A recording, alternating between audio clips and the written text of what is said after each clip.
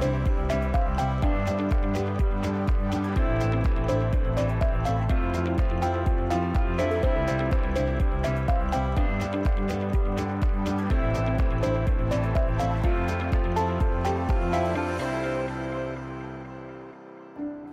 welcome to the next episode of Get Real with Margie. And today we're going to get real about the question, should I sell my home in the winter? And the answer is yes. Here's the reason why.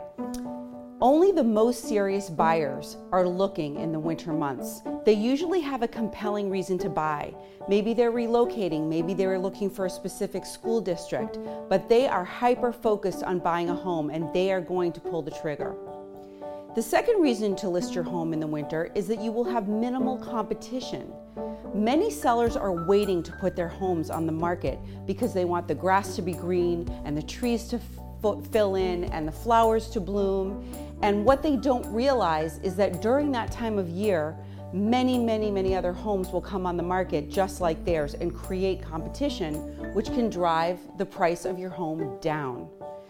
The last thing is, if the weather holds and if you price your home properly, there's a very good chance that you're going to make more money than you would have in a very busy spring market.